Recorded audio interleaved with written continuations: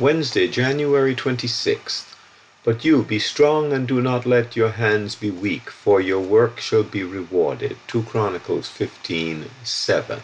Now be strong and work, for I am with you, says the Lord of hosts. Haggai 2:4. Be strong and work. We would like to link together these two scriptures that speak of being strong and working for the Lord. First, in 2 Chronicles, we see that King Asa has just won a great victory over the 1 million-man army from Ethiopia.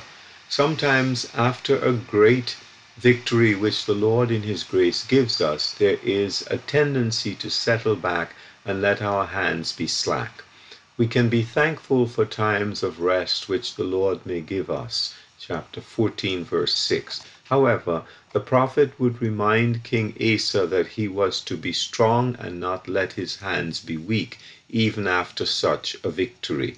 As believers today, we can thank the Lord for the victories he gives and the times of rest he gives. But then let us continue to be strong and work for him. There will be a reward for all truly done for his sake. Second, in Haggai, we see encouragement from the Lord in a remnant day.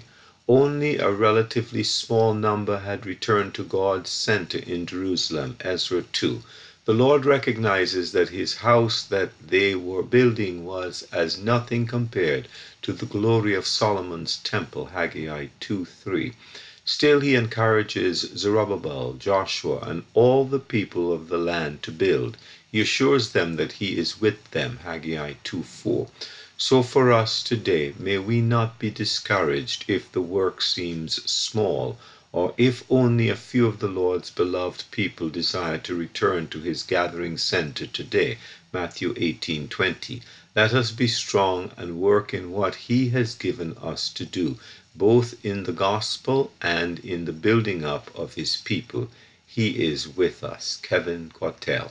Revive thy work, O Lord, give power unto thy word. Grant that thy blessed gospel may in living faith be heard. Albert Midland.